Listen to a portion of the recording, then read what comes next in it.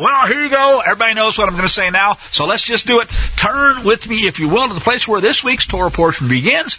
We are well past the middle of the book of Exodus at this point, and the place we're going to go is 25, chapter 25, verse 1, and it says this, and Yahuwah spoke unto Moshe. Okay, well, we see a lot of chapters that start that way. What did he say? Speak unto the B'nai Israel, that they take for me. Now that root word there we know is lachak. Take for me an offering, terumah. And there, of course, is the first unique word. So, speak, tell them that they should take for me an offering, terumah, of every man whose heart makes him willing, you shall take my offering. And I'm going to get some more detail. This is the offering which you'll take of them: gold and silver and brass, blue, purple, scarlet, fine linen, goat's hair, and ram skins dyed red, seal skins, and acacia wood, oil for the light, spices for the anointing oil, and for the sweet incense, onyx stones, stones to be set for the ephod, for the breastplate, and let them make for me, or actually, as Rashi puts it, for my name's sake, and that's an interesting distinction, a sanctuary, mikdash, that I might dwell among them. According to all the pattern I'm going to show you, the pattern of the tabernacle, then this is what you're going to do, the pattern of all the furniture and all of these things, even so you shall make it. It's like a blueprint, in other words, he's going to give, and they will make it as per plan. They shall then make an ark of acacia wood. 2.5 cubits shall be the length of it, 1.5 cubits the breadth, and it's going to be 1.5 cubits high. You're going to overlay that with pure beaten gold, within and without. You overlay it, and you make upon it a crown of gold round about. So we're going to have an acacia wood top that's covered, and it's going to have gold on the inside and the outside. Then a gold crown that goes around the top. Then you cast 4 rings of gold for it, put them in the 4 feet thereof. 2 rings should be on one side, 2 rings on the other side. Make staves out of acacia wood. Those get overlaid with gold, so you have essentially a gold-wrapped wooden dowel, and you put those staves into the rings on both sides of the ark. So there's 1 stave on each of the long sides of the ark, and this is used to carry it, to bear it. The staves shall be in the rings of the ark, and they shall not be taken from it. Now, Rashi's comment here is kind of interesting. He says that means ever. Don't ever take those staves out from the ark cover. Or the ark, the carrying staves for the ark. Then you shall put into that ark the testimony which I give you, and you make an ark covering out of pure gold. 2.5 cubits will be the length of it, and 1.5 cubits the breadth of it, so it fits nicely on top. You'll then make 2 cherubim of gold. Beaten work you make them as the 2 ends of the ark cover. Make 1 cherub on one end, the other on the other end, and with 1 piece, the ark cover, you shall make the cherubim on the 2 ends. So this is all one big work. The cherubim will spread their wings out on high, screening over the ark cover with their wings. Their faces will be towards one another, and this will be how they will face, towards the ark cover. Then you put the ark cover on top of the ark, and the ark inside you put the testimony that I will give you. And there it says, I will meet with you, and I'll speak with you from above the ark cover, from between those 2 cherubim upon the ark of the testimony, all of the things which I will give you in commandment for or unto the B'nai Israel. So he's described the ark. Now we're going to hear about some other things. Make a table out of acacia wood, 2 cubits by 1 cubit, and it's a 1.5 cubits high. Overlay that too with pure gold. Make a crown of gold round about, and make a border of a handbreadth round about, and a gold crown on the border round about. Then, likewise, we're going to make 4 rings of gold. Put the rings on the 4 corners, on the 4 feet, and close by the border shall the rings be, and this is places for staves that will again be used to bear the table. Make the staves out of acacia wood, overlay them with gold, so that the table may be carried or borne with them. Then you make dishes and pans for it, and jars for it, bowls for it, wherewith to pour out of pure gold. You make these, and set upon the table showbread before me always. Make a candlestick, and this is actually, I like the original Hebrew word better. Of course, we're talking about the menorah, menorah, out of pure gold. Beaten work, it's to be made, even its base, its shaft, its cup, its knops, its flowers, all of these are a single piece, one with it. And then there shall be 6 branches going out of the sides, 3 branches on one side, 3 on the other side, 3 cups made like almond blossoms on one branch, a knop of flour, 3 cups, a knop of flour on the other branch. So for the 6 branches going out from the menorah, and in the menorah 4 cups made like almond blossoms, the knops thereof and the flowers thereof, and a knop under 2 branches with 1 piece, a knop under another 2 branches of 1 piece, and so forth. So you're going to have knops that are under each 2 branches for the 6 that come out from the menorah. The knops and their branches shall be of 1 piece. Again, it is a single, it's a work that is echad. The whole of it is one beaten work of pure gold. You shall make the lamps thereof 7. So we got the 3 on each side plus the 1 in the middle. They shall light the lamps thereof to give light over against it. There will be tongs and snuff dishes, and those are made out of pure gold. A talent of pure gold shall it be made with all the vessels. So a talent of pure gold, folks, that's a lot of gold. It's probably only a box, I think it'd be even smaller than a shoebox. Less than a shoebox would be about a talent's worth of gold. But by the time you beat that out, that's a massive and a heavy work. See that you make them after their pattern, the pattern which is being shown to you in the mountain. Now, the next chapter continues, says, moreover, you're going to make this tabernacle, this mishkan, with 10 curtains of fine twined linen, blue, purple, scarlet, with cherubim, the work of the skillful workman, you shall make them. The length of each curtain is 28 cubits, the breadth 4 cubits. All of them are the same size, same measure. 5 curtains are then coupled one to another, the other 5 curtains coupled one to another. Then you make loops of blue upon the edge of one curtain, that's the outermost in the first set, and then you make likewise the edge of the curtain that's outermost in the second set. 50 loops in one curtain, and 50 loops you shall make as the edge of the curtain in the second set. Loops are opposing or opposite one another. Then you make 50 clasps of gold to couple the curtains together with the clasps, so that the tabernacle, the mishkan, may be one echad, one unified whole. Then make curtains out of goat's hair for a tent that will go over the mishkan, the tabernacle, 11 of these. The length of each of those is 30 cubits, so they're a little bit longer than the other ones. They got a little bit more to cover, right? They're going to go outside, so they're going to be a little longer. The breadth of each curtain, 4 cubits. They're the same width. The 11 curtains are all of the same measure. Then couple 5 by themselves, 6 by themselves.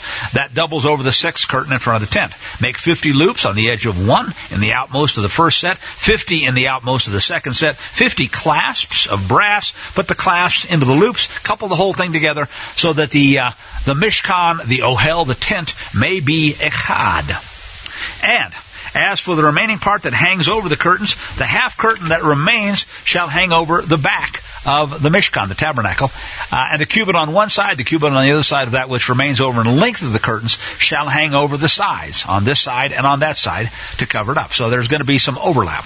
Then you shall make a covering for the tent of ram's skins dyed red, and a covering of seal skins above. Now, this is always kind of interesting, and let's see, it's not ram skins, it's badger skins, but there are some words we're going to find in the Torah portion here that represent animals, and I think ram skins are okay, because that's a pretty common word, but some of the other ones, honestly, there is a lot of debate as to exactly what that animal is that the skins are being used, but in this case, it's not the one.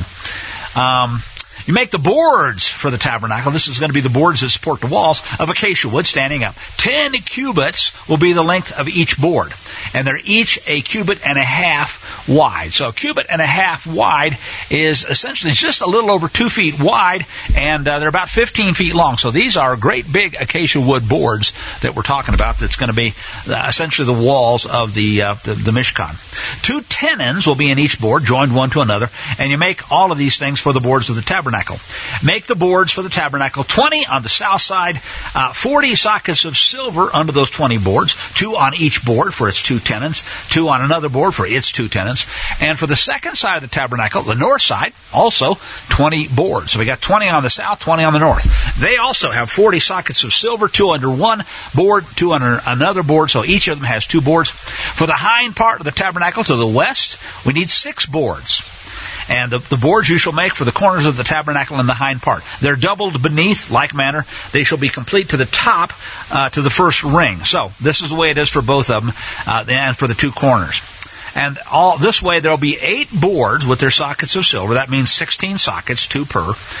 And you shall make bars of acacia wood, 5 for the boards on one side of the tabernacle, 5 for the boards on the other side, 5 bars for the boards on the side and for the hind part to the west. The middle bar in the midst of those boards, which passes from end to end, all of these things, it says, all of these boards, they will be overlaid with gold.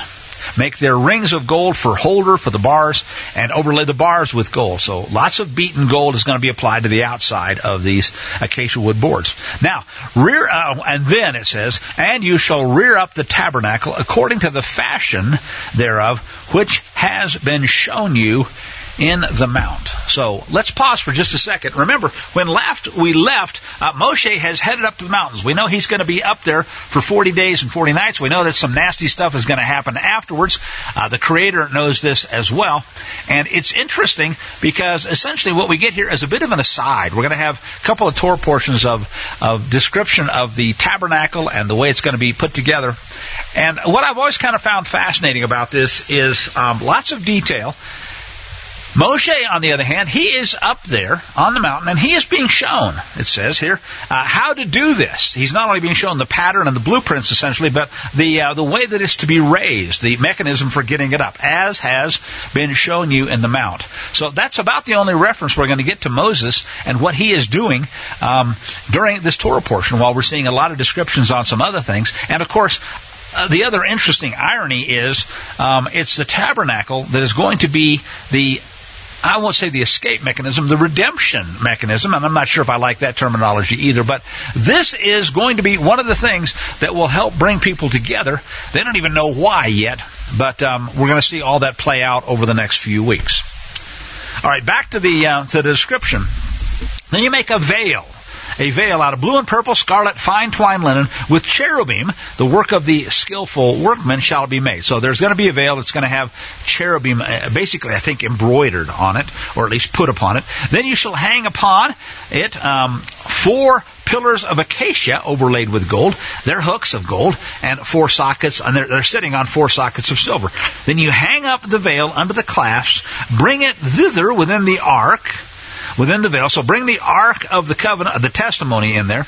The veil is a place to divide between the Kadosh place and the Kadosh Kedoshim, the Holy of Holies, the most holy place. Put that ark cover upon the Ark of the Testimony in the most holy place. Then you set the table outside the veil against the menorah, over against the table on the south side of the tabernacle, the Mishkan, towards the south, and then put the table on the north side. Then you make a screen for the door of the tent out of blue, purple, and scarlet, fine twined linen, the work of the weaver in colors. And you shall make for the screen 5 pillars of acacia, overlay them with gold. Their hooks are of gold, and cast for them 5 sockets of brass. Chapter 27 is going to tell us about the altar, among other things. You shall make the altar of acacia wood, 5 cubits long, 5 cubits wide. So it's square. The altar is 4 square, and that's the term that it's used here. The height, 3 cubits. So it's a pretty tall altar. Make the horns of it upon the 4 corners. These are of one piece with it, so they're in a unity.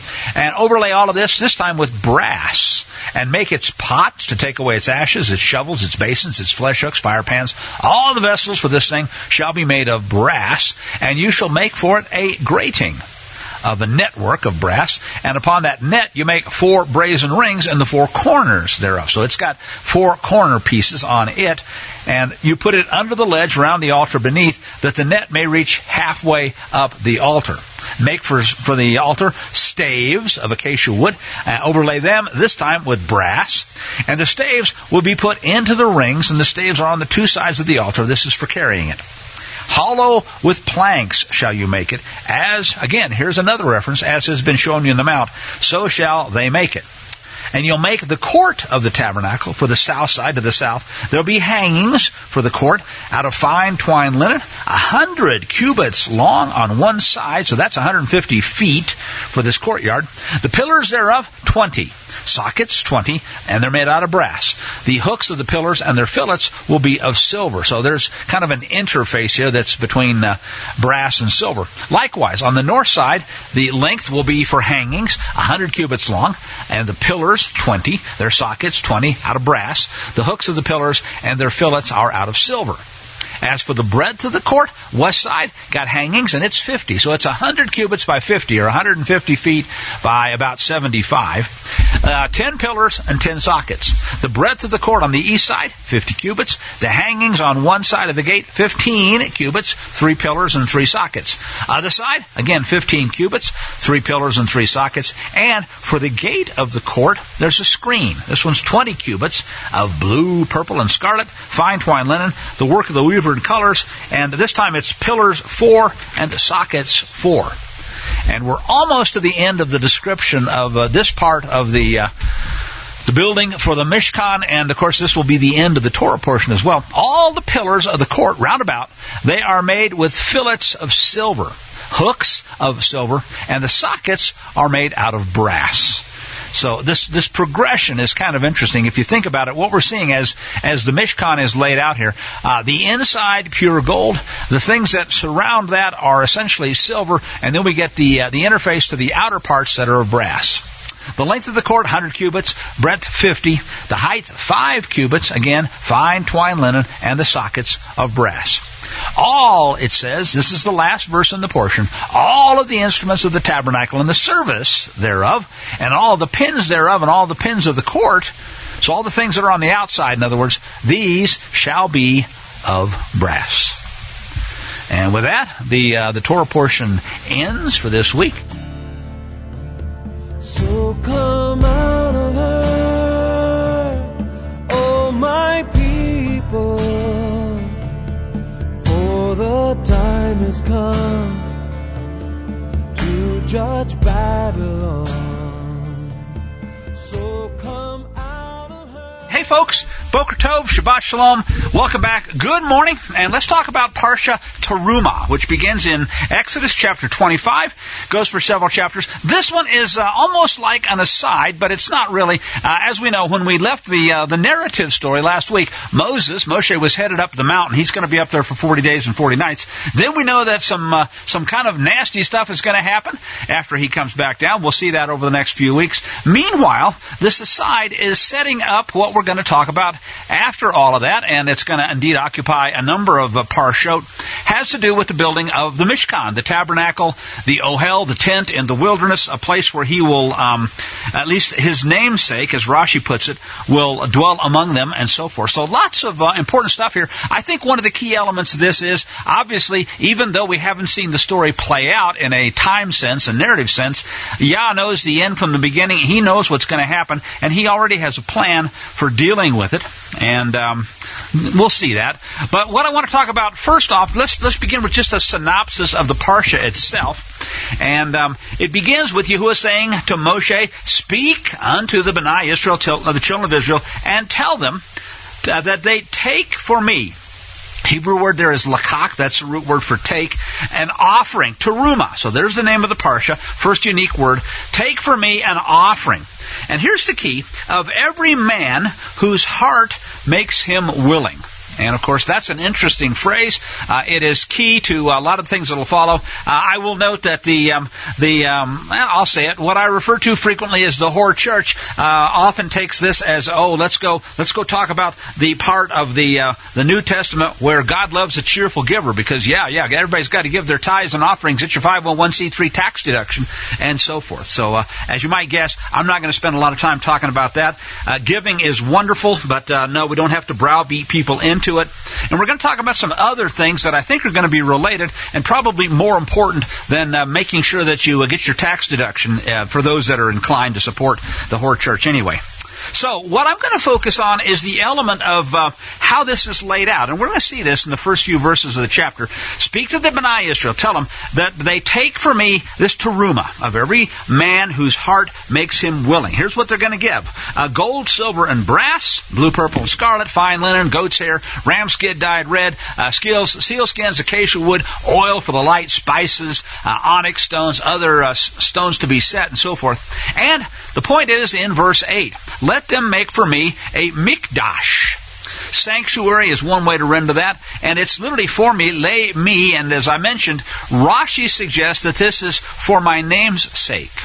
Now, he doesn't need a place to dwell, but there is a lot, and we'll see some of the elements of how that's going to play out. There is a lot in here, a lot of things that are symbolic, a lot of things that are specific, a lot of things that we can take a look at and pull out phrases and recognize, oh, wow, this has all kinds of implications. But a place for my name's sake, I think, is interesting because that makes more sense, to dwell. There will be a place where he physically manifests his presence as well. And then this verse, okay, do this, he says, according to all that I show you, the pattern of HaMishkan, the tabernacle, the pattern of HaMishkan, the pattern of the furniture, all these patterns, these blueprints, and he's going to give some descriptions. Last night, as I was going through the Torah portion itself, kind of sequentially, somebody made a comment that I think many of us have thought about. I've certainly thought about it a lot of times. Gee, it's kind of hard to follow.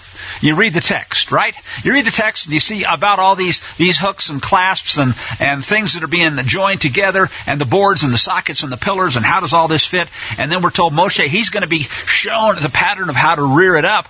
And it kind of makes perfect sense. If somebody didn't show Moshe and the people that are doing this, show them as opposed to tell them, they're probably never going to get it right? There is a lot to this.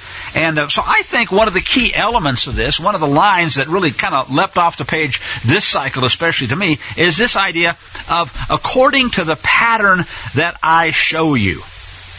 So let's pause and look at that for a second here. That word there in Hebrew is tavnit. Tavnit, the pattern. And this is the first place in the Bible, in the Torah, that word appears. It appears several times, though, right in here.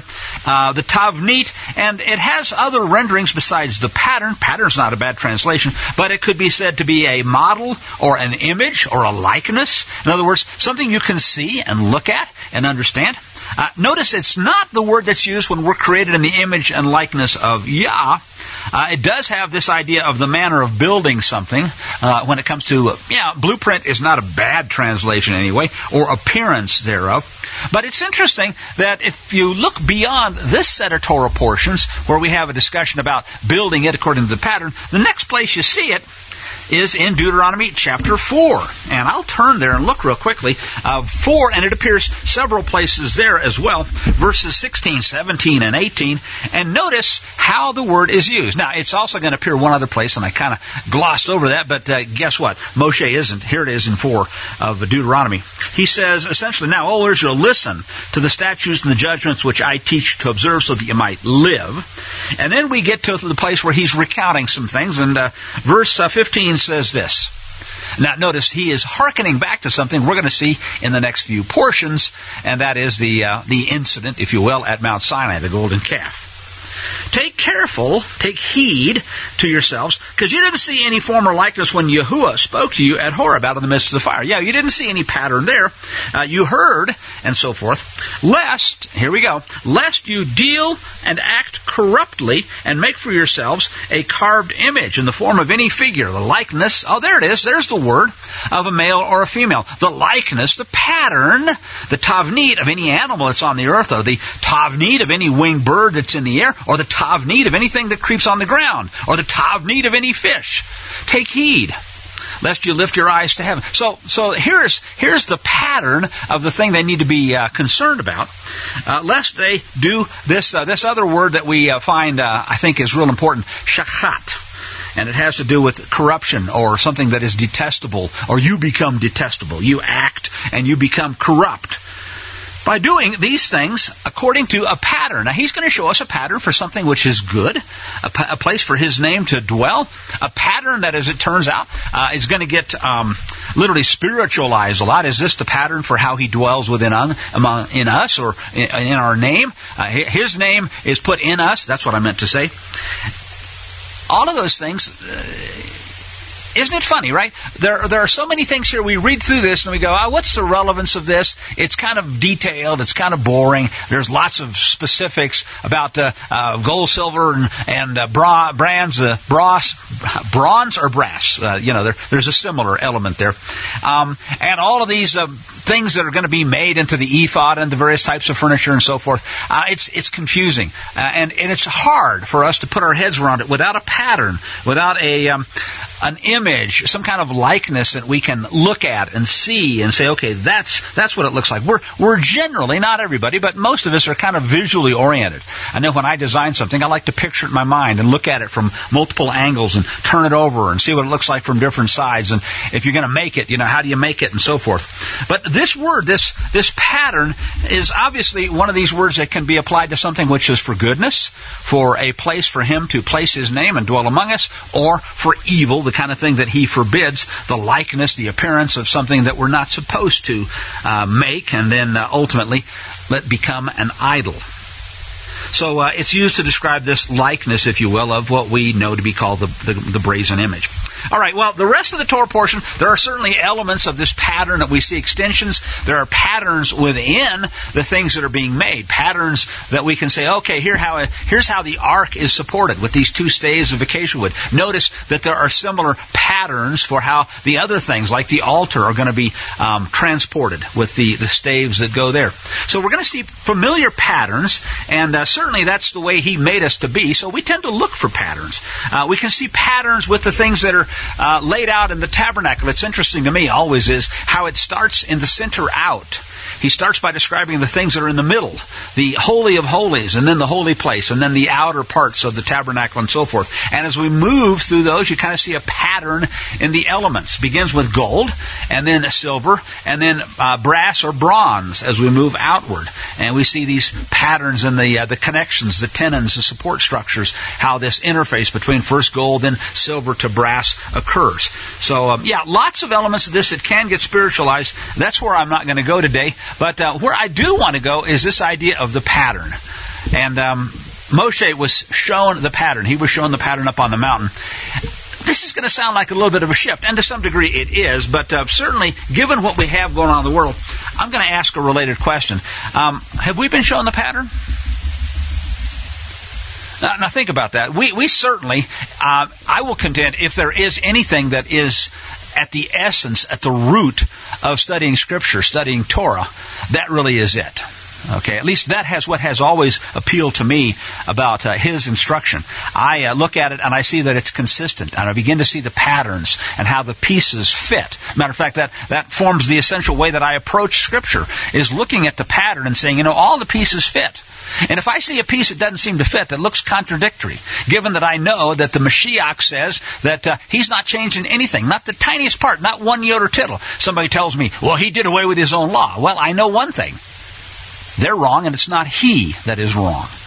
So we can look for discrepancies, and maybe we can learn by applying the pattern that we see to larger and larger elements of His integrated whole, right? This tapestry that He has woven for us of His Scripture. And that is, in fact, a huge pattern. There are patterns in the way that we try to conform ourselves to His, image and likeness and pattern. All kinds of things that we ought to see. So I'm going to suggest that if there is anything in here that I will focus on this time around, it's let them make for me this place for my name to dwell, or for me to dwell among them, this mikdash. And it's going to be according to the pattern that I have shown you. Indeed, we could almost say is showing us and will show us. He continues to show us the patterns, the things that are important. And to my mind, that is what's really vital to understand today, is the pattern that's out there and how we need to react to the pattern and what we can do and see. Let me just kind of be blunt, all right? I'm not going to suggest anymore. I think it's painfully obvious to anyone with eyes to see. There is a pattern at work. The adversary, the bad guy, Old Scratch, Hasatan, pick a name, Beelzebub, Baal, Molech, whatever evil entity it is that thinks it runs the world, George Soros, the Bill and Melinda Gates Foundation, the WEF, the Bilderbergers, you name it, Trilateral Commission. I mean, there's any number of bad guys and evil ones and whore churches and, fill in the gaps.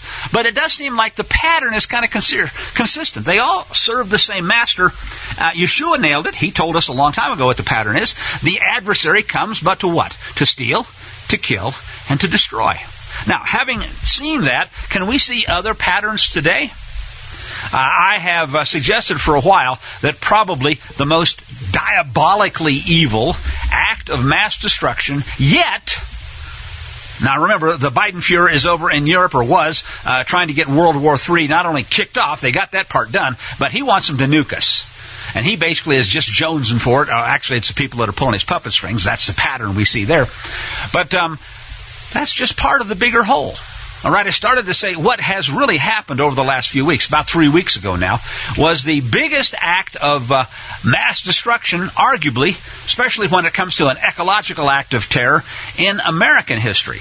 It's been called, and I think appropriately, America's Chernobyl.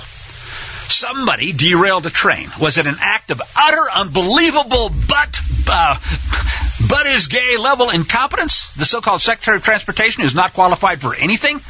Nope. It even goes beyond deliberate evil, because not only did they derail the train, and it was now we know this week we saw that it was on fire. There was video of it sparking and making flames 40 minutes before it finally arrived at its destination and spilled its guts all over the horizon. And then what really was amazing is some, not just blithering idiot, this takes, useful idiots to do the deeds, but actually people who know what they're doing, to cause the greatest release of dioxin, along with it phosgene, the World War I poison gas, in the history of North America. They released a dioxin cloud. How do you make dioxin? You take vinyl chloride and you burn it. Now, had they just sucked it up and moved it away, it would have been bad. But on the scale of badness, that's kind of like a 1, whereas what we have is an 11, and going higher. They burned it. They sent this toxic cloud up into the high atmosphere, where it proceeded then to drift towards Pennsylvania and over New York. It has now leached into the groundwater. It has destroyed the farms, the homes, the lives. People have now received lethal doses of dioxin. Their animals, their plants, all over the place as well. This is one of the most, again, toxic chemicals known to man. And there are so many that are dead men walking, they don't even know it. Here's the thing that I think, and you can guess, this just infuriates me. There are good people talking about it and warning, but not on the criminally negligent networks. Not at the WAPO, New York Times, or any of the 3-letter so-called news agencies that are lying through their damnable teeth. They're not calling out the politicians who are guilty of war, treason, against those that they have now killed, who don't even know it yet. Dioxin, folks, is incredibly deadly, unbelievably deadly. As Mike Adams pointed out, it's not parts per billion that kill people, it's parts per trillion or less that kill people. Birth defects, cancers, through the roof. Now, this is on top of so many that have already taken the Zyklon B injection, the poison poke, and their boosters. How many of those were dead already? How many are going to die of cancer? Interestingly, what they've done now is they have muddied the waters. Well, they've dioxined the waters so that people won't even be able to tell, hey, was it the poison poke that killed all those people, or was it dioxin, or was it a combination? Ha, ha, ha! Well, either way, they're dead. And your mangy little dog, too. This is a level of evil that is so beyond comprehension, most people simply can't imagine it. They recoil in horror at it. Yeah, it's way, way beyond stupidity or even incompetence that has been, bred into people who then are put in positions of power, way beyond their Peter Principle level. What am I suggesting? There's a pattern here, folks. There's a pattern that goes way beyond just we want lots of people dead. There's a pattern that goes back to before Fauci and the communist Chinese developed their bioweapon and deployed it in multiple parts, shut down the economy, destroyed small businesses, destroyed the American economy and then the world economy, and injected billions of people with their multi-part bioweapon. Oh yeah, there's a pattern that is, let me say it this way. If we have eyes to see, once you see the pattern, you can't ignore it anymore. You can't pretend it's not there. Here's another little element. Now, this is a story I just saw this week from the Gateway Pundit. It came out yesterday, actually. What's going on, it asks. Ready for this? Massive fires have now broken out, 3 of them, at Mexican Pemex. That's the state-owned oil conglomerate. Mexico's main oil producer called Pemex. 3 major fires at state-owned oil facilities, including one of them happens to be in Texas, within, you ready for this? Here's a coincidence for you. 24 hours. 3 major fires at, what is it they're trying to destroy? Oh, yeah, part of the pattern? Energy. Well, energy anyway that doesn't supposedly run green. The kind of things that they want to destroy Russia for. That they blew up the Nord Stream pipeline so that Germany could be plunged into the dark ages. And now, in this same piece, it says just in the same day, massive fires broke out at 3 different facilities in Mexico and one in the United States, all controlled by state-owned Mexican oil company Pemex. They were in multiple places: Veracruz, Mexico, the Minatitlan refinery in Veracruz, Deer Creek, Texas, and so forth and so on. Here's the other thing this piece points out. Just a couple of days prior to that, in February the 21st, there were 3 major disasters, all related to, well, things that look like a pattern. It might amount to sabotage. A Union Pacific coal train derailed in Nebraska. That was the 4th in just 10 months for Union Pacific. There was an explosion and fire in Miami. And, by the way, there have been dozens of these derailments this year alone. There was an alloy plant in West Virginia that had an explosion and a fire. And then there was a massive fire in Brooklyn at a lumber warehouse. Do you notice a pattern here? All kinds of things that have to do with infrastructure, kinds of things that a productive society needs to build homes, to repair homes that are being destroyed by dioxin and by chemical bioweapon bombs. Then we have that fire, remember, on February the 20th that took out a metal alloy plant and killed some folks and injured a whole bunch of others. Anybody actually think this is a coincidence? Oh, yeah, that's what they're going to tell you. They're investigating the causes. What do you bet they're not going to tell you the real cause? Where I want to go with next is just a couple of stories. I'm going to try to lay out, there is a pattern here. This is not a pattern that should surprise any of us that understand Scripture. This is a pattern that, as I've mentioned, Yeshua pointed out, and you can see it going all the way back to the Garden of Eden and Genesis chapter 3. But just a few comments from Brandon Smith. Now, Brandon he's what you might call a standard Christian kind of guy. He does not talk about that much. His major bent is libertarianism as a political movement. So the capital L libertarian, the kind of an idea that says, the first principle is do not initiate aggression or force. That kind of political libertarianism. Live and let live, in other words. All right, but he says it this way. It's a piece called Deconstruction and Why the Leftists cannot, and it will not be allowed to coexist with people who value liberty and freedom. In other words, those of us that believe that those whom Yod-Heh-Vav-Heh has made free are free indeed, that kind of thing. It's clear to anyone, or it should be, he says, paying attention during the current stage of instability, something is really, really wrong in not just American society, the whole world. Ongoing issues of political corruption, economic mismanagement. No, it goes far deeper than that. I'm talking about the systematic derailment of our culture, heritage, principles, history, law, moral compass, the vicious devouring of the very sinews that hold our civilization together. There's a pattern for you. Can you see that this is evil and that in fact, it's no longer even remotely possible to say, it just could have been a coincidence that all this bad stuff happened at the same time? I mean, the people that are doing this, they may appear to be beyond stupid, but they're not stupid. They're evil. But they think that people who can't see it are stupid, and I guess they can make a pretty good case there. There's a cancer, says Brandon Smith, eating away at America. A concerted, organized effort to destabilize. And he says it's a bit like, and he quotes a movie, I would say you could look at it from a scriptural standpoint, it's a bit like a demonic invasion. He notes that this last week, Georgia congressman, or woman, Marjorie Taylor Greene, caused a stir when she said something that everybody with half a brain's been thinking for a long time. Is it time for a national divorce? A separation of the conservatives from the leftists, we want to go to hell and we'll take you with us, blue states. A parting of the ways, irreconcilable differences, and so forth. Leftists within the corporate media, of course, flipped out. They accused her of inciting civil war and claimed that she was the one that is objecting to their treason. All right. But he says here, I don't pay much attention to politicians, but it is interesting to see someone so prominent say what we, the libertarians, the dare I say it, the conservative, Bible-believing types have been saying for so long. They see the populace, he notes. This is the essence of his piece. The leftists, they're not going to allow this. They see the populace as slaves, as chattel, to be managed in the name of the greater good, at least as they see it. They're God. They see individuals not as individuals that have been created in the image and likeness of Yod-Heh-Vav-Heh and given a choice. No, they have no right to dissociate from those who know better than they do what their lives should be or shouldn't be, or even if they get to live at all.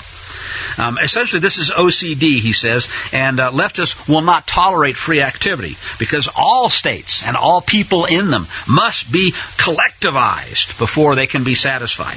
And people who are property, whether they know it or not, can't be allowed to make decisions without their betters, that would be those who know better, and those who serve the prince of this world, making the decisions for them. You see, the essence, and I've said this is the pattern of Scripture for a long time, is choose life. Says the Creator, I've laid before you this day life and blessing, death and cursing. So choose life. It's not too hard for you. It's a really simple choice. Open book test even. Just choose life so that you and your descendants might live. He quotes an evil leftist named Jacques Derrida, who thought that the world was a mind game, and he believed that questions should be raised about standards. And the globalists and the leftists expanded his philosophy to question everything. You've heard this. Question everything. Even engage in hostile activities against the very foundations of civilization. And they see structuralism, they call it, order, Achtung, as the target. Trouble is, if you don't like it, they want you destroyed from their order. And for leftists, notes Smith, all traditional rules and protections need to be sabotaged. All errant behaviors, are you guessing what he's talking about here? He makes it clear. Anything that is sexual deviancy that the Scripture says is an abomination before him. And in fact, as a man lying with a man is with a woman, literally carries a death penalty. Bestiality carries a death penalty. They're now teaching it to kids. And don't think they're done yet. They're just getting rolling down that particular road to hell. So he's right. All of these things, aberrant behaviors, must eventually become accepted and taught to kids. They're going to teach it to your kids whether you like it or not. You can't say no to it. That's the point. And discrimination against anything, well, except, of course, the God of the Bible, anything he says is okay. That kind of discrimination is fine. But anything else, anything that is abomination to him, and you discriminate against that, well, that's taboo. And here's an interesting statement. This is how Brandon Smith summarizes this line of logic. If people are allowed to discriminate, then that allows them to separate. And if they are allowed to separate, well, collectivism of thought in obedience to their fake God, that cannot be achieved. If people are free to do what? Come out of her, my people. Separate, touch not the unclean thing. They're going to force you to do that. If they can't force you to do that, then they cannot achieve their goal, which is, well, Yeshua said it, to come but to kill, to steal, and destroy. The hive mind requires total conformity. Now, he doesn't say it, but if you remember, one of the great science fiction demons, booga booga people of all time is probably Star Trek, First and the Next Generation, where they had the Borg, right? You will be assimilated. And the Borg basically just come in and take over, the hive mind. And it really is kind of a frightening concept, and it in fact really is exactly what's going on. You look at the AI stuff that's going on, the things that the Elon Musks and the world totalitarian technocrats are looking for. Going to put brain implants in you along with the mark of the beast. Maybe it's the one and the same thing.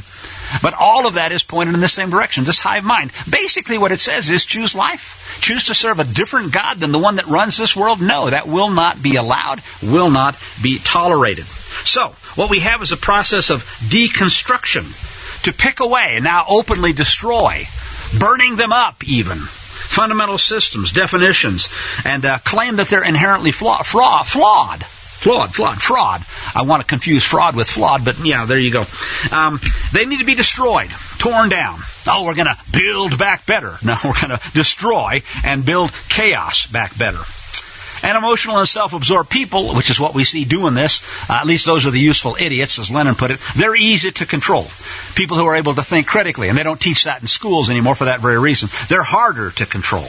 The deconstruction mindset views nothing as sacred, especially if Scripture says that it is set apart to Yod He Vav He. That includes the moral compass. Now, this is as close as Brandon Smith generally gets to a biblical, openly obvious worldview. He's going to call it things like the moral compass and our understanding of right and wrong. But really, what it is, folks, is do you have a biblical worldview or not? But by claiming moral superiority, the left will often rationalize what we know to be highly immoral practices. Why? Well, because we have that worldview. That's why they are pronoun pedophile promoters. And they're doing all this stuff to deconstruct anything, right? Remember, the Bible actually says that a man trying to dress up as a woman is an abomination, toiba. It has really nasty consequences. And indeed, if you thought the Bible was bad talking about just cross-dressing, how much more so convincing little boys and girls before they even know what these parts are for to cut their breasts and genitalia off and take puberty-blocking drugs and turn themselves into little abominations before, they'll never know what it was that they've lost. And this is what they call, what they want to accomplish. There's no good word for this, folks. This is nothing but what the Bible clearly says, correctly, is abomination. This is why leftists in the media are now promoting pedophiles as a victim status group rather than exactly what they are, criminals. This is the philosophy of pure chaos. Now, here's how all of this ends up, and this is why I think I wanted to spend a couple minutes, because there is a pattern here. And I want to make sure that we see. Now, it's not like we haven't seen this pattern. It's just that of late, not only are the gloves off, the raw evil of the demonic thing is looking at us, not hiding. It's proud, it's evil, and it's openly admitting, I've come here to kill you. I want to kill your kids. I'm going to steal your land. I'm going to take away everything you need to live. And I'm going to make sure that you and your progeny and everything about you are not only dead, but destroyed and wiped off completely. And they started with the Zyklon B injections, and now they've graduated to the biggest environmental catastrophe, and they're not even telling people how dead they are because of what they've done with dioxin. Again, I say it, to call this satanic and beyond evil is really an understatement. Imagine that, folks. Something that is outright demonically satanic is an understatement, because most folks still don't realize how bad what's already happened, not to mention what they got planned, is. All right. People who respect the foundations of individual liberty, writes Brandon Smith, and the wisdom of reason, not to mention the wisdom of what has been laid out for us in Scripture, they simply cannot coexist with the political left. You ever seen that asinine bumper sticker with all the little pagan systems that spells out coexist?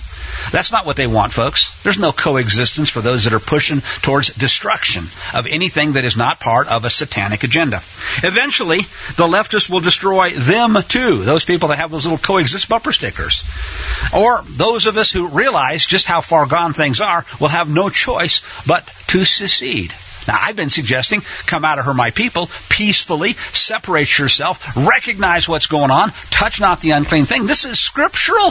This is absolutely something that you can't ignore if you go through the Bible, and it should have been obvious years ago. But at this point, for those that haven't figured it out yet, it's arguably almost too late. All right, so as Brandon Smith says, the left will either destroy those who want to secede, or they will be able to do so, and the end is inevitable. He says, and I agree he has, and so have I, I've called for separation and relocation many times over the years. This is the only peaceful means of dealing with the problem of complete moral and political destruction and the intended division. It's the only way that what he calls conservatives, liberty-minded people, libertarians, Bible believers, you name it, can exit our association with the totalitarian, fascist, ultimate left without bloodshed. That said, and I think he's right, they ain't never going to let it happen. And isn't that obvious? They are literally engaging in wanton acts of destruction. I have suggested too, Smith doesn't say this, but I will, that when you open the borders up and you allow terrorists to come in. Now, how many terrorists are coming in? Among the tens of thousands, no, millions of people that have already come across the open border? Is it 1%? Well, in that case, folks, it's thousands upon thousands of terrorists. We know there's rapists, muggers, murderers, and looters that have come in. How many are outright terrorists and have now joined up with cells? How many are derailing trains, burning up everything from metal alloy plants to food processing plants to chicken raising plants, sacrificing railroads? There are stories that in Ohio there were blasting caps found not too far from the place where the train derailed. Imagine that. I saw a comment on the screen about how many trains derail every day. And the answer is, I don't doubt that there's lots of them. How many of them would have derailed just by chance, and how many of them are derailing because bad guys are making them? It ain't that hard to blow up a train track. Just put it off a couple inches, and if they don't watch real carefully, it can go down. Oh, yes, there are tools and systems in place to prevent that. That's what the hot box was supposed to be able to detect. Funny how it went for 40 minutes and didn't detect it. Almost like somebody sabotaged the systems that are supposed to warn. This is a coordinated, orchestrated plan. You could almost call it a pattern of deliberate destruction. Okay. Exit without bloodshed, as he points out. That ain't going to happen. They're not going to allow that to happen. In fact, now listen to this and notice the pattern here. One of the very first things that the leftists accused Marjorie Taylor Greene of doing was inciting civil war. This is kind of like somebody who keeps, you've seen it in the movies, right? Some bully, he takes the little guy and he starts slapping him around. He says, come on, what are you going to do about it? What are you going to do? Slap, slap, slap, slap, kick, butt. And finally the guy says, I've had enough. And he pulls out a gun and blows that sucker away. Or maybe he just lays down and gets beat to hell and killed. Those are the choices. But either way, the big bad bully says, you are trying to incite a battle here. The hell he is. The point is, this is precisely the pattern. The left, the bad guys, those who serve the prince of this world, I'm going to suggest that you could pick any name you want for it, folks, but they are Satanists. In other words, they are adversarial to the one true, most high Elohim, Yod-Heh-Vav-Heh. They are adversarial. And the pattern is clear. And what we're seeing is there's no denying the pattern now. So for the rest of us, it boils down to, what are we going to do about it? Let me finish the line from Smith. He says they accuse Marjorie Taylor Greene of inciting civil war, and they, in fact, are essentially saying, hey, you try to walk away from us, we'll kill you. And there it is. Yes, we want you dead.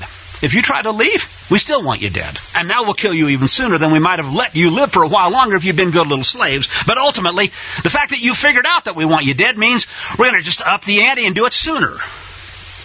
Says Brandon Smith, and he's correct here, by the way. He won't point to Scripture, I will. One cannot reason with a monster. One can only erase that monster from existence. Now, for years, one of the things that I've had people tell me, the God of the Bible would never say, the Hittites, the Perizzites, the Ammonites, all of these bad people that are in this land of Canaan, you're going to go in there and you're going to wipe them all out. Their iniquity is complete. Every single one of them. Wipe them out, sand them down. I can't imagine a good God doing that. Well, folks, when you're talking about utter, irredeemable, and probably even not human evil, and isn't that what we're talking about? There's only one answer.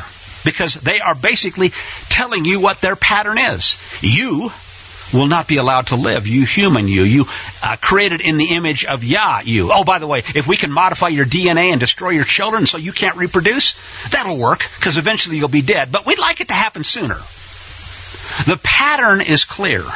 They want to wipe out the image and likeness and the pattern of everything, including our DNA that was created by Him in His image for our blessing. They want to wipe out His Word. They want to wipe out every aspect of it. This is, whether we like it or not, this is a battle to the end. And hey, if we've read the end of the book, we know that is exactly what's being set up.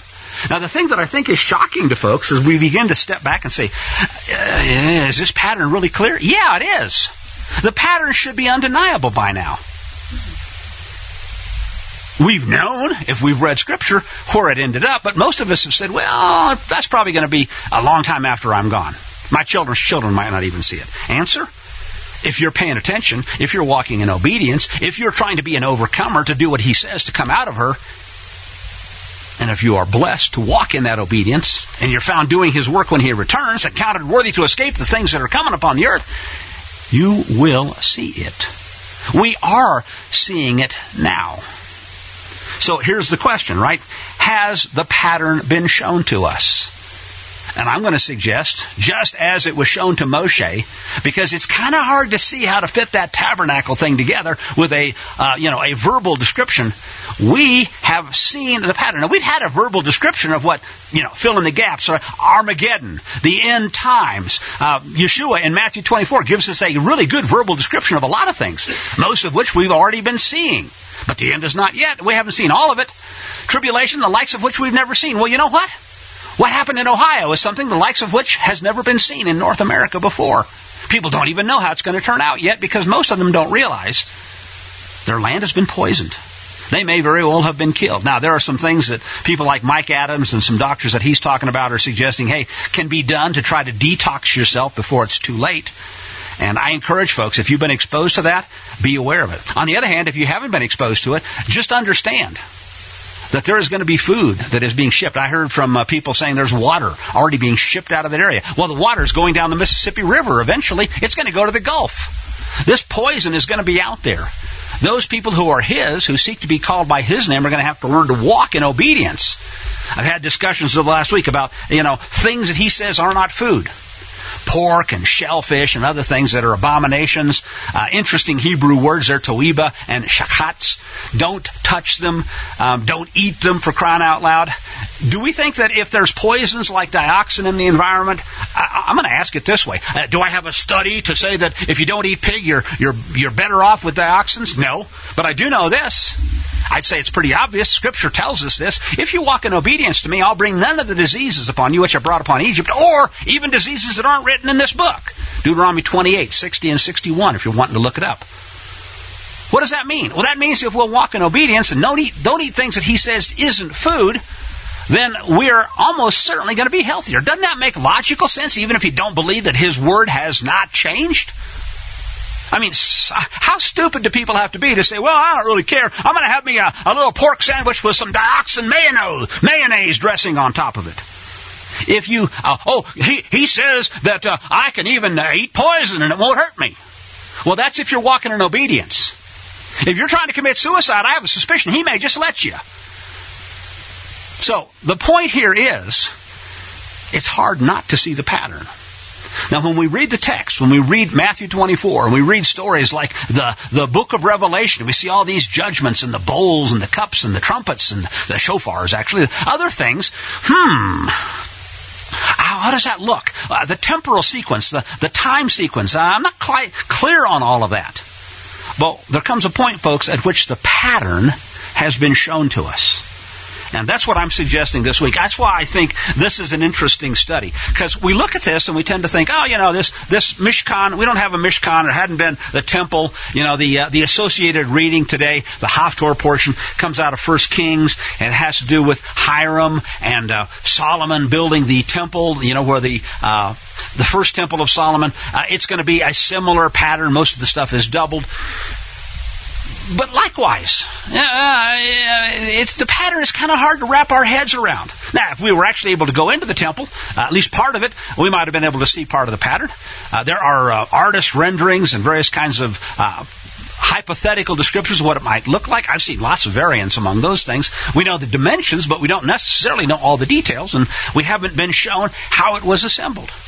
Matter of fact, there's some kind of miraculous comments that I've read, people saying how it was assembled from the inside out or whatever. None of that matters so much as I think the effort on our parts now, given what we're seeing, to try to picture things that are difficult for us to picture. And to kind of recognize as we begin to see, as you can actually hone this ability. Every engineer that I've known that was a good engineer is great at looking and finding patterns. I mean, really, if I was to say, what's the job of an engineer? It's about looking for and finding patterns. I discovered years ago when I started getting a lot of patents, while I was still working for IBM. One of the tricks to making patents, you look in a discipline that is unrelated to yours. I was an electronic engineer. So I looked at mechanical engineering, or I looked at things from agriculture or whatever it might be, and I said, well, look, this here is the same pattern as what I'm seeing in this circuit that I want to build. Isn't that cool?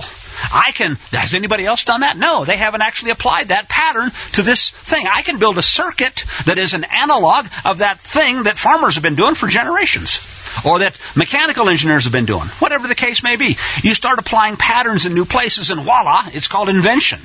You get to patent it. Even if it turns out, hey, now in hindsight, now that somebody has shown us how it works, it's kind of obvious, isn't it?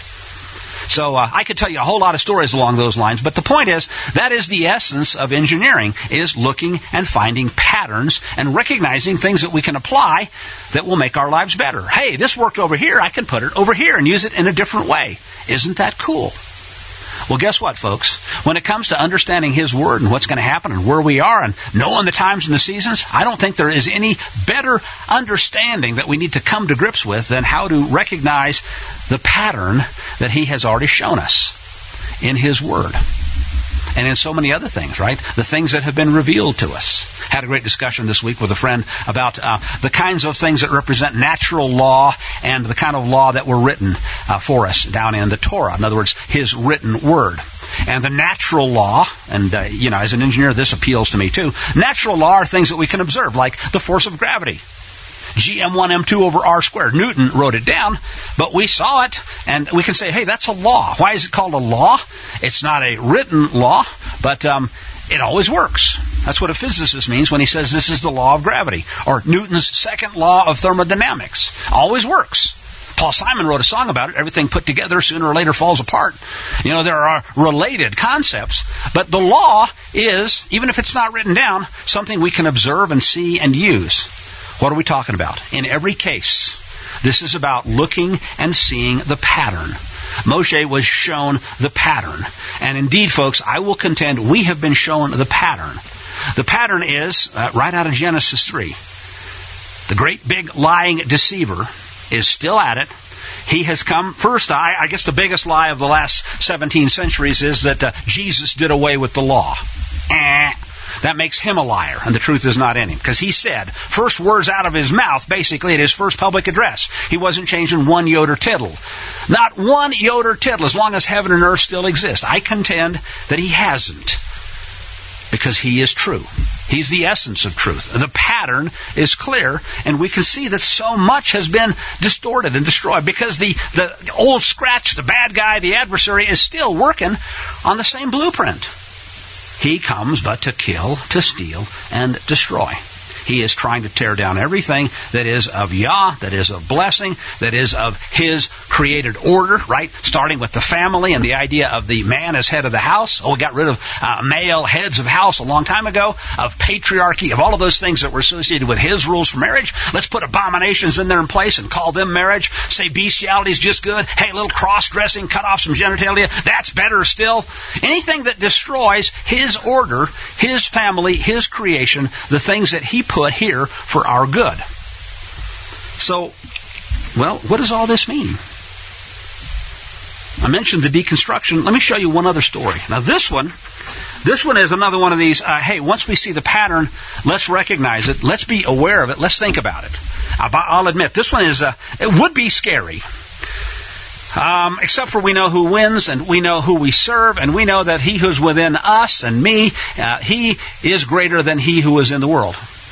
Okay, the power, the authority that we have is greater than the bad guy. But here's one of the elements of the bad guy. This is a piece from LouRockwell.com who talks about who?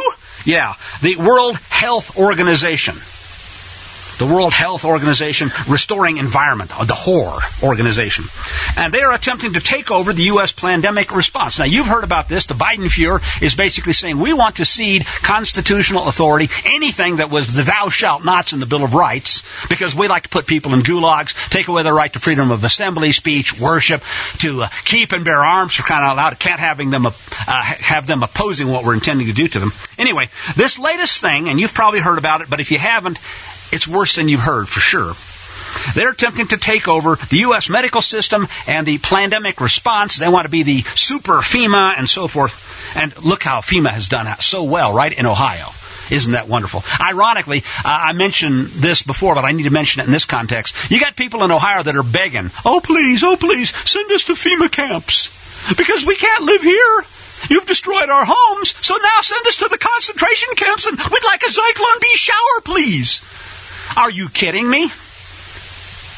Can we not see the pattern? Okay, back to the World Health Organization and what they want to do. Obviously, they intend to impose vaccines, lockdowns, and essentially any other massive, dare I say, mark of the beast kind of restrictive measure they want in the name of booga, booga, booga, be afraid, be very afraid, the next virus. Hey, if you thought our Fauci flu was scary, wait till you see what we've got from Ebola and other kinds of wonderful Marburg variants. Yeah, and we've got viruses and vaccines to go with them already. Aren't we clever? Thank you, Bill and Melinda Gates Foundation.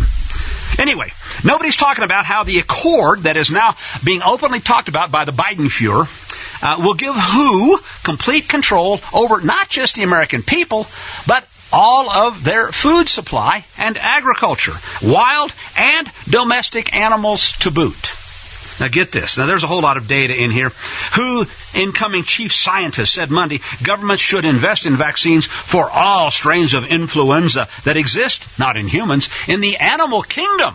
Hey, there's a lot of money there, too, to be made, in case there's an outbreak among humans. And that's what we're working on in our labs. Thank you, Fauci. Jeremy Farrar, leaving Wellcome to join WHO later this year, said during a media briefing concerning the potential pandemic event, H5N1 is a big worry, and there's a lot of possibility. Perfect way here to, quote, create something nasty. So you know damned well that's exactly what they want to do.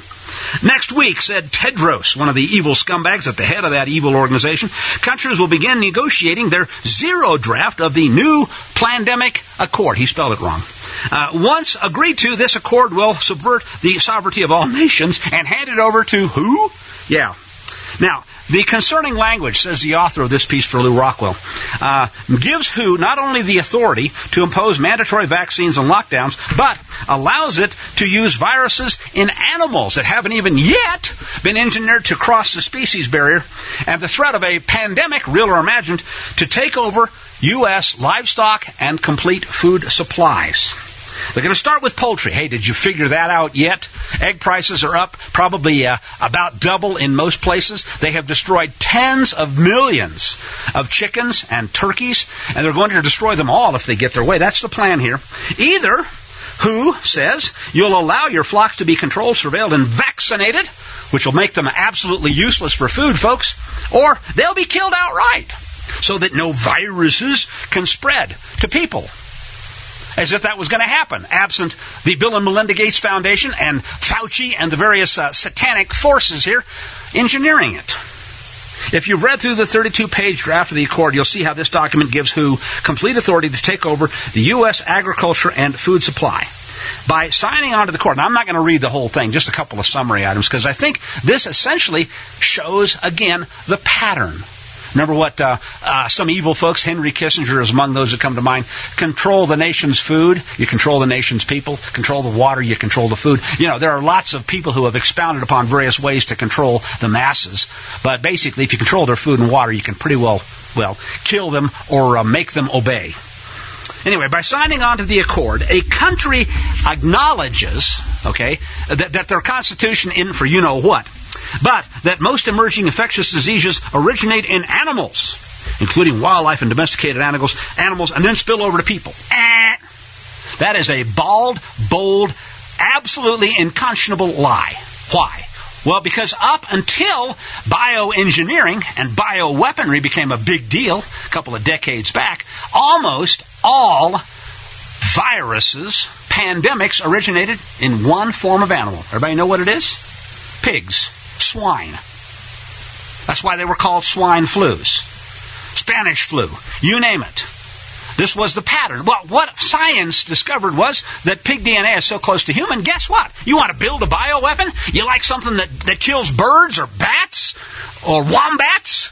You can take the deadly part of it, the little, like the HIV part of it that was done as, WHO did not long ago. You can take those deadly pieces of the protein, you can graft them on to something made from piggies. And then they'll jump that species barrier and if you did it right, you can get it to infect men, people, humankind. Isn't that clever? So basically what they have are root strains that are based on various kinds of things that they already know will jump the species barrier. And now we just got to see how we engineer them to make them more infectious, more deadly, more Ebola-like. How do we want people to die? Bleeding from all the orifices or maybe not being able to breathe? Isn't this clever? But the thing that the WHO got wrong here is it's not all wildlife, folks. Up until, for example, the bioengineering, there were only 2 known forms of diseases that jumped the species barrier from birds, or particularly from parrots, right? Parrot fever was one of them, to humans.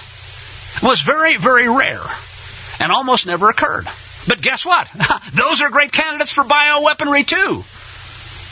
We are talking about something which is happening because it was designed to happen. And again, I encourage people, go back and read the curses in Deuteronomy 28. When you get to verses 60 and 61, note They didn't use the term bioweapon. The creator of the universe, Moses, they're speaking for him, did not say. But what he did say was there are going to be diseases that they're so bad, they're not even written here in this book. In this book, Deuteronomy. They're not even here. Well, guess what, folks? I'll guarantee you they're written in whose book? So that's one of the great big lies. It's not just all domestic animals, but if you believe that, then you're going to sit still while they do the rest of this to you. From the outset, they're trying to lay the foundation, says the comment, that the most infectious diseases begin in animals. That is why they have to control your animals. And it's called, ready for this, the One Health Approach. The One Health Approach. It's kind of like the one true bride of Christ, isn't it? The one true church. If you ain't part of the one true church, well, then you ain't part of the bride of Christ, and you're going to hell, boy! So we got to understand that the One Health approach is not the health that the creator of the universe is going to give you. I guarantee you, it's one that isn't going to last very long. They don't want member states dissenting, so everyone has to affirm, every state that signs on to this abomination has to affirm their loyalty to the so-called One Health approach, which includes what they call the health of people and animals and the environment, the ecosystem. Parties must acknowledge, therefore, the creation of what is called the quadripartite to better address the One Health issues. Now, the quadripartite explicitly includes who? Yeah. And by the way, the top three donors, notes the piece here, to who include, you named it, Bill and Melinda Gates Foundation, the People's Republic of China. And, well, anyway, you get the picture. The other parts of the quadripartite are something called FAO. You know what that word means in Spanish. Stands for Food and Agriculture Organization of the United Nations. The World Organization for Animal Health. That's whoa! And the UNEP, the United Nations Environment Program. And by signing the accord, a country must commit. This stuff, so it's so over the top evil. I can just picture Blofeld, from Chaos or whatever the Bond villain's organization was called. He didn't have a handlebar mustache. He had a cat. He was stroking his cat. Just laughing at this and going, ha ha ha, this is so good. I had not thought of it myself. They must commit to integrating the One Health surveillance system. One Health surveillance system. Can you say, I know what everybody's thinking, right? The mark of the beast. To identify and assess the risks and emergence of pathogens, anything within the potential realm of pandemic, in order to minimize all the stuff that they want to push down your throats. Furthermore, each party who signs on to this abomination shall foster, quote, actions at a national and at a community level. At a community level, yes, we are going to go and inspect your backyard chickens. And we will kill them if we think they might provide eggs for you that we do not want you to have because you must eat bugs and mealworms. You know what? The Nazis were pikers, folks. I mean, Adolf had a surveillance system, and later the East Germans had their Stasi. These guys, they didn't have anything compared to what ChatGPT and the AI and the Internet of Things and 5 and 6G are going to give the satanic system when it comes to surveillance, so that no one might buy or sell without taking the mark. Anyway, this is to accomplish what they call, get this, whole of government approach. Oh yeah, and whole of society approaches. Now, let me remind you, what was it we just read about that other piece? The left will not allow you to say no. They will not allow someone to do what God says. Come out of her. Choose life. Touch not the unclean thing. Say, you know what? As for me and my house, we will worship Yod-Heh-Vav-Heh. Not old Scratch there. Not who? As if we didn't know who they're talking about. Says the author here, I think he's pretty well nailed it. If you have your own animals, who intends to know about it and control it? And if they feel like it, folks, they intend to destroy. Now, I don't know about you. I have animals. Got lots of animals. I love those animals. I take care of those animals. Somebody comes and tries to kill them, they got a problem. Because you know what? Let's just be honest. The pattern here is clear. They come to kill your animals, they're killing you. And they may just kill you while they're doing it. And don't think for a second that they aren't prepared the minute they cross the threshold and try to commit an act of trespass and murder. By the way, what does the Bible say? They have no blood. Remember that. But don't think they don't intend to kill. And don't think the pattern isn't clear. This is why I get so animated about this and why I'm so concerned that people don't recognize the pattern that is right before their very eyes. It ain't nothing new. There's nothing new under the sun. He comes but to kill, to steal, and destroy. And they are no longer hiding it. For the longest time, Satan was kind of a nice-looking guy. Oh, I'm here to help. I'm from the government, and I'm here to help you.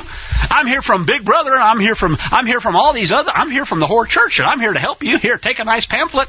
That law is done away with, and we want your kids too. And we're going to teach them to be little abominations before God.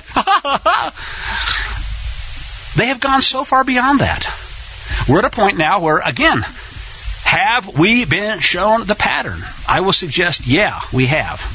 And just as it's hard to see the pattern of the tabernacle until we've been shown it, you know what? I guess you can even go so far now as to say, once you have seen the pattern, it's hard to unsee it. And I think that's the real key. That's the reason why I know that more and more people that they begin to wake up are saying, I can't unsee what's going on. I cannot fail to recognize. Now, in hindsight, what was being done with the mark of the beast? I'm sorry, the Zyklon B. What was it? The mRNA vaccination. They even changed the definition of vaccination, folks, so they could call this stuff vaccines that aren't.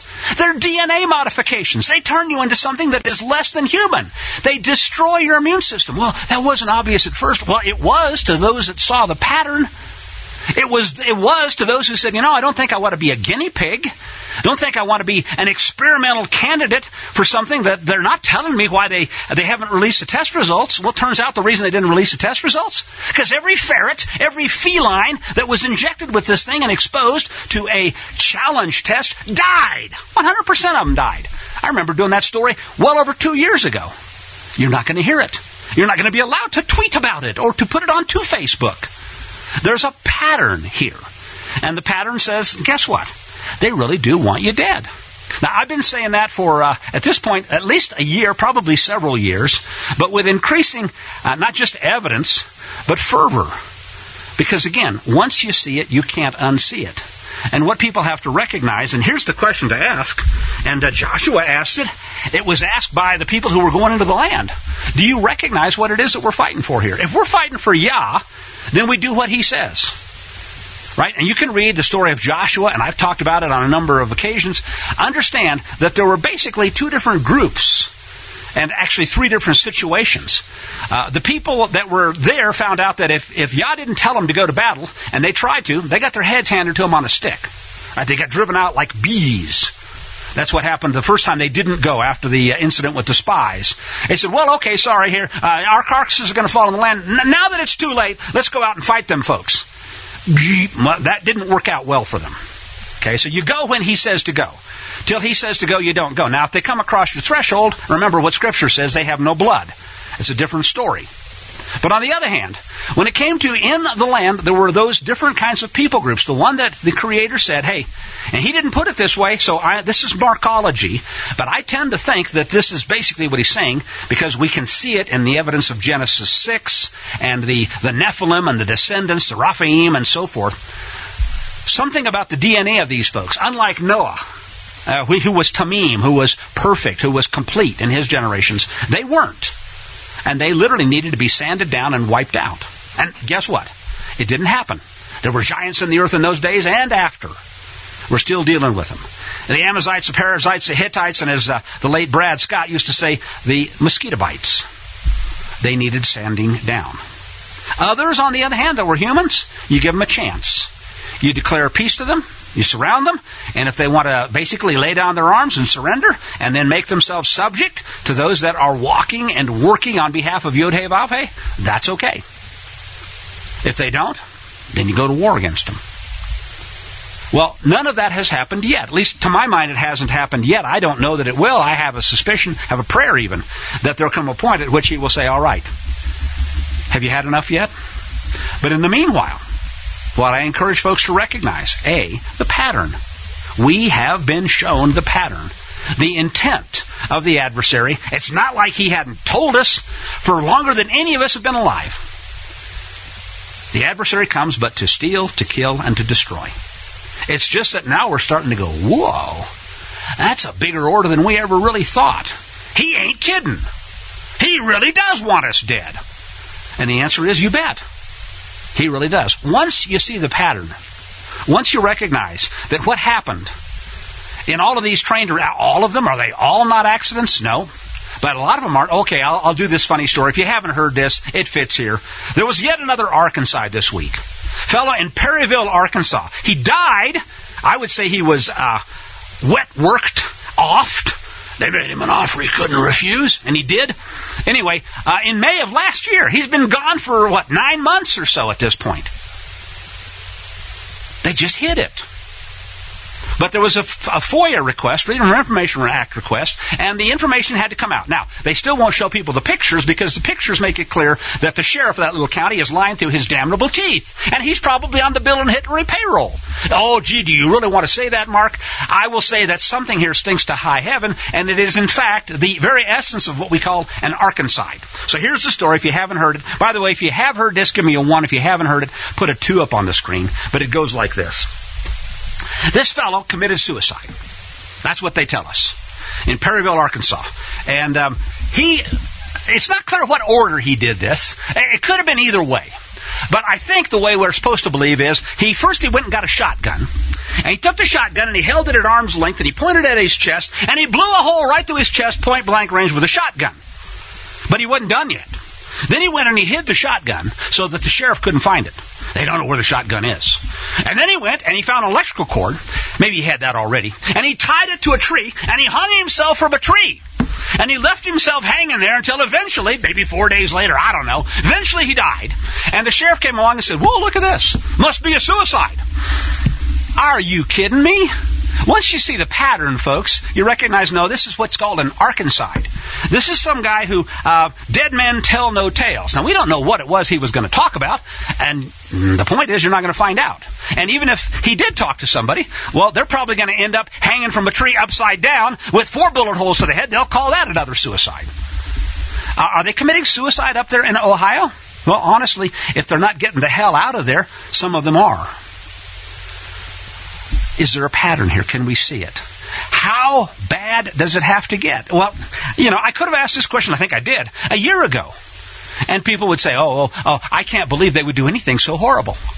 Answer, what's it going to take from here, right? How about if they say, hey, Vlad, hit me with a nuke. Blow up Washington, D.C. Ha ha, double dog dare you.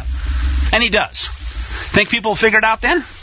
He'll probably blow up Manhattan, too. Maybe some of the missile silos in North Dakota and Wyoming. Who knows how many places he'll hit. Maybe he'll just unleash the whole thing and have it over with. Hypersonic missiles, I suspect that what will happen is probably the Biden Fuhrer will somehow forget which the codes are, and they won't even bother to respond. Are we seeing a pattern here?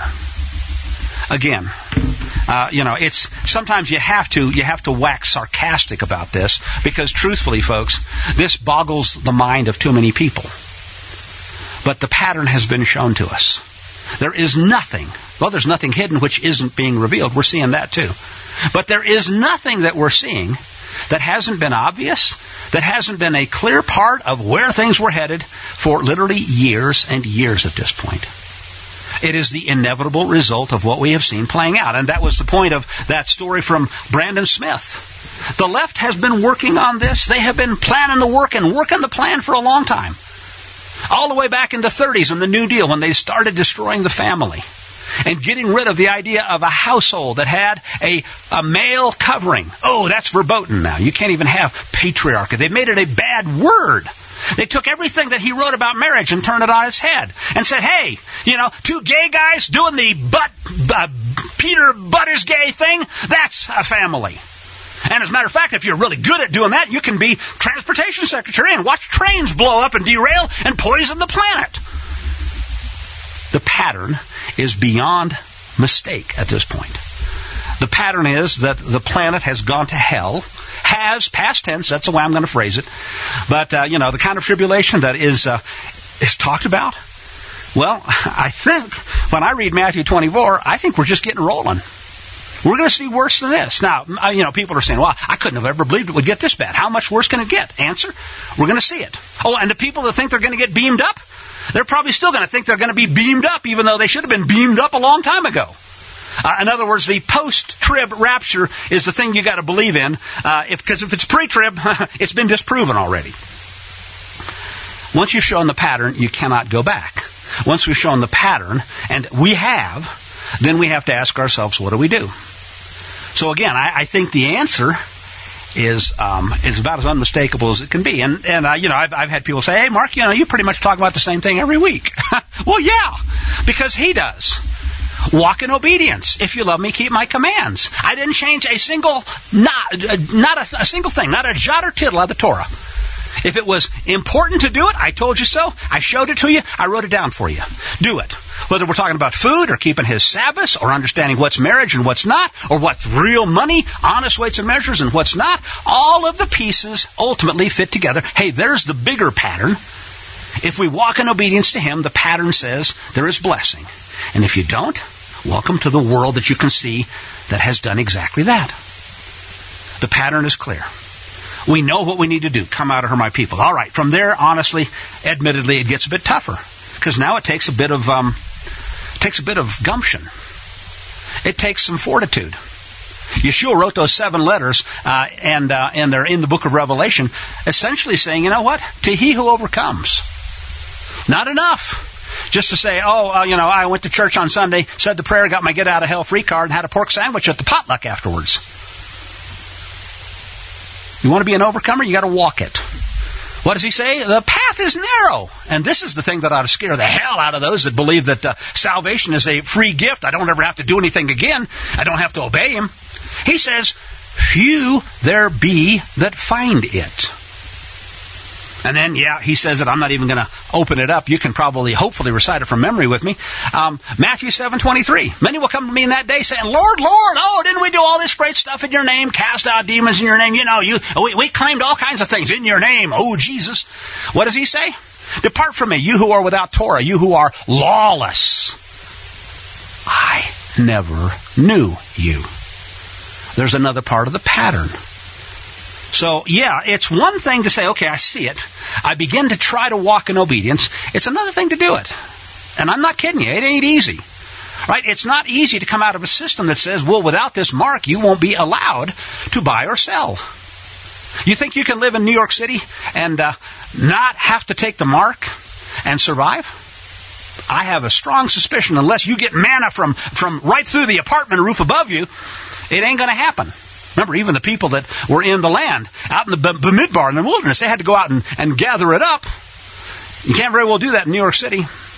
Not where they're going to take you and arrest you for merely not being of the right, whatever, political persuasion. Again, we look at all this stuff that's going on, and it's so horrific. The mind almost boggles, and it is a human tendency to joke about it, to deflect, to say he can't mean that. Really? And the answer is he does. He talks about things that make people uncomfortable, like few there be that find it. Take up your cross and follow me. There are going to be all kinds of nasty things coming down. Oh, he doesn't mean that. I have come to bring a sword. Set, various members of a family against one another. Mother-in-law against daughter-in-law and so forth. Oh, no, he doesn't mean. He's all a lovey, touchy-feely kind of thing. He talks about in the context of casting out demons. He who is not with me is against me. There are those that come but to scatter. Well, folks, isn't that what we've been talking about? Isn't that the pattern? Can we not begin to see it? I have been criticized in lots of ex-chin circles for daring to use the term whore church, because that's what Scripture says that it is, although it calls it the whore kingdom, the whoring wife, and even the 2 sticks. But for those that understand patterns, I hope the metaphors are clear.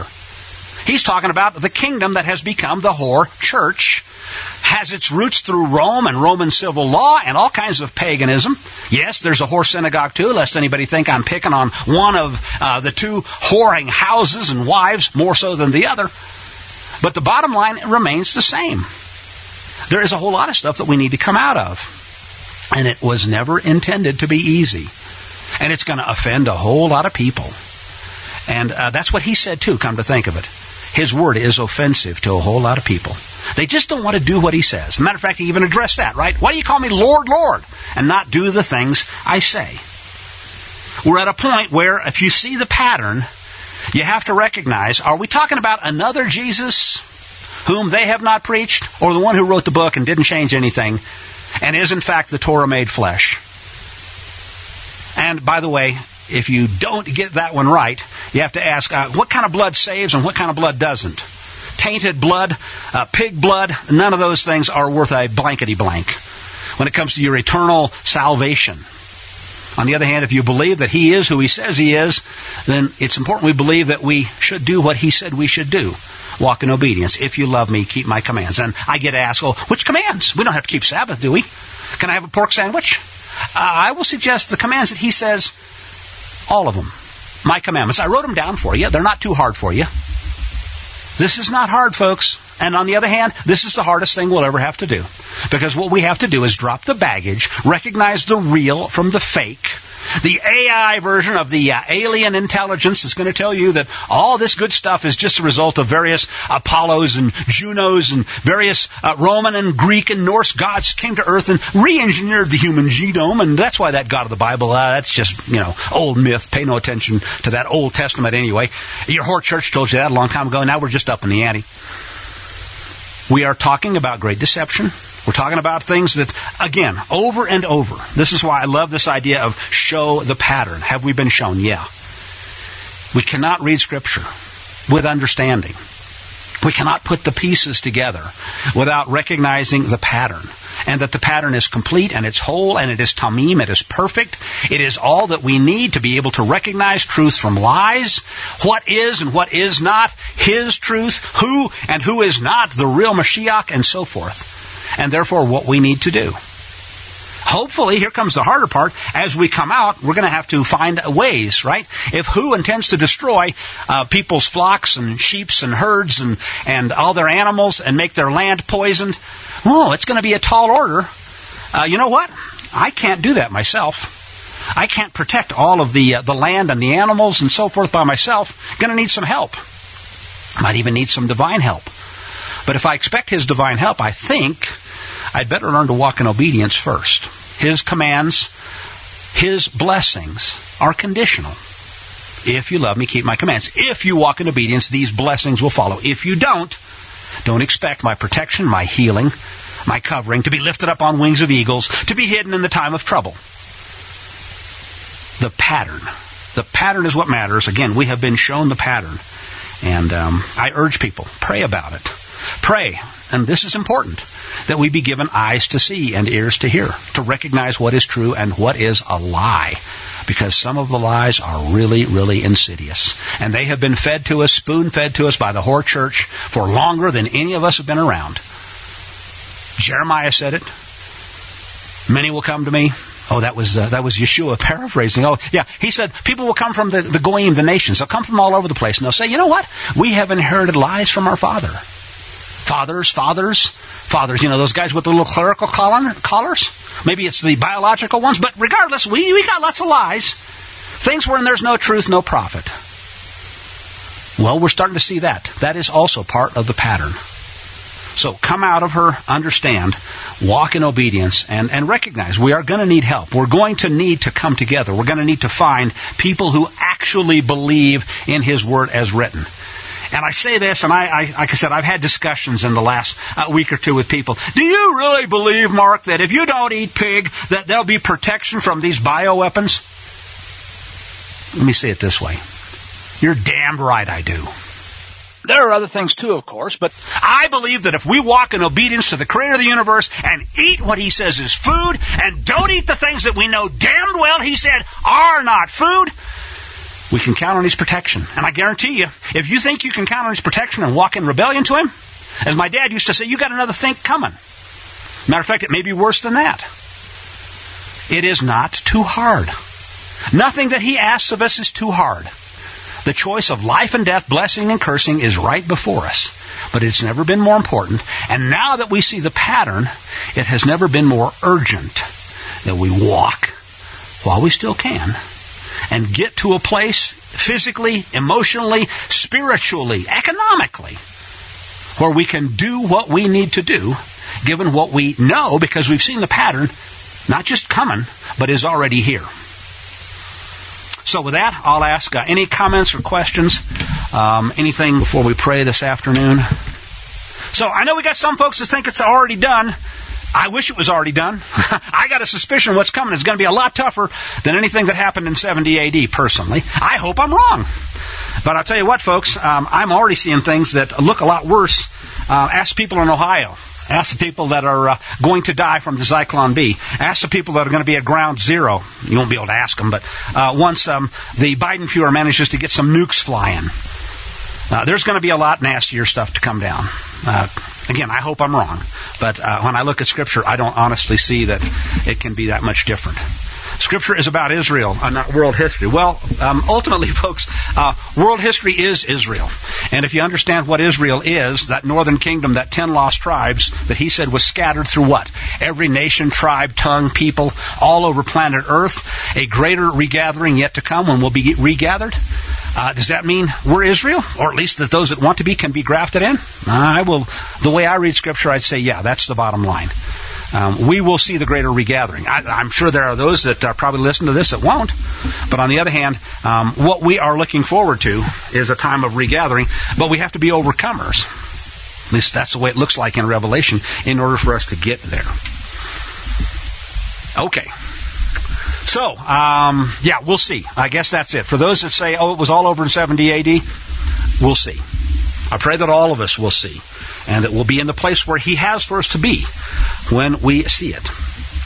Okay, don't see any other questions. Let's pray.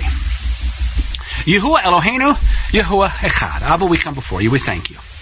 We thank you, Father, that your word is true, that you have preserved it for us, even if people have tried to twist it, take it out of context, turn it on its head. We thank you that you are who you say you are, that you do have all things worked out for our good. And we thank you, Father, that we are, and we pray that we are, called according to your purposes. We know that there are a number of things you have told us to be aware of. We're seeing those things play out. And we pray that you would give us eyes to see and ears to hear, because we know we live in a time of perhaps the greatest deception in the history of planet Earth, at least certainly in history that we have recorded for us. We can see so many things coming down. We can recognize the deep fakes and the AIs and all of the things technologically that weren't even conceivable just less than a generation ago. And now they're being used to deceive people. Bioweapons that are being deployed to kill people. Chemical weapons of mass destruction. Things that are being deployed, that have been deployed. Things that are killing people that don't even know what's happened to them yet. We know your word says those you love, you chasten. So we pray, Father, that you would chasten all of us, guide us, help us to see through this time of tribulation what it is that we need to know. We know that you do have all things worked out for our good. So you've told us to pray that we would be counted worthy to escape these things coming upon the earth. We do, Father, we pray. Help us to escape these things that are coming upon the earth. Help us to be counted worthy. Help us to be found doing your work from now through all that you have for us through all this time ahead until your return. We pray that you would too give us eyes to see and ears to hear. Help us to understand your truth. Help us to be not deceived. And we know this deception is coming. So we pray too that when the time comes, you would shorten the days. Show us what we need to be doing. Show us how we need to walk. Guide our steps.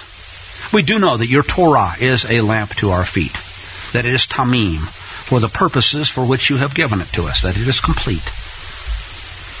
We know that we have things to do, each of us, according to the talents that you have given us, the things that you have charged us with.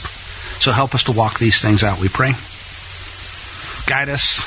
Protect our families, our loved ones. Father, we have animals and we have other things that you've given us to be good stewards over. So we pray that you would help us to be good stewards of those things. We know that there are a lot of challenges ahead. We know that there are going to be scoffers and mockers and those who will come saying, where's the promise of this coming? We've been hearing it. We know that we're going to hear more of it. Help us to be strong and of good courage, to speak your truth boldly as we ought to. And above all, Father, we pray that we would be good and faithful servants unto you. And all of this we ask in your set-apart name, for you are our King, our Savior, our Redeemer, our help in times of trouble, our Master. You are Yahuwah Zediknu, Yahuwah Zevuot, Yahuwah Vitzivenu, Yahuwah Nisi, our banner. our healer, Yahuwah Rapha. You are our all-sufficient El Shaddai, and we thank you and praise you. Hallelujah. Amen. Let us then begin to wrap up with the Aharonic blessing. We remember that Yahuwah spoke to Moshe, saying, "Speak in turn to Aharon and his sons, and say to them, this is how you bless the B'nai Yisrael." Say to them, Yivareka Yahuwah v'yishmareka, Yair Yahuwah panav v'chaneka, Isayahu panav lecha v'yasim lecha shalom. May Yahuwah bless you and keep you. May Yahuwah make his face to shine upon you. May Yahuwah lift up his countenance upon you and give you his shalom. Amen. And thus he said, they shall put Shemi, my name, on the B'nai Yisrael, and I myself shall bless them. And may it be so.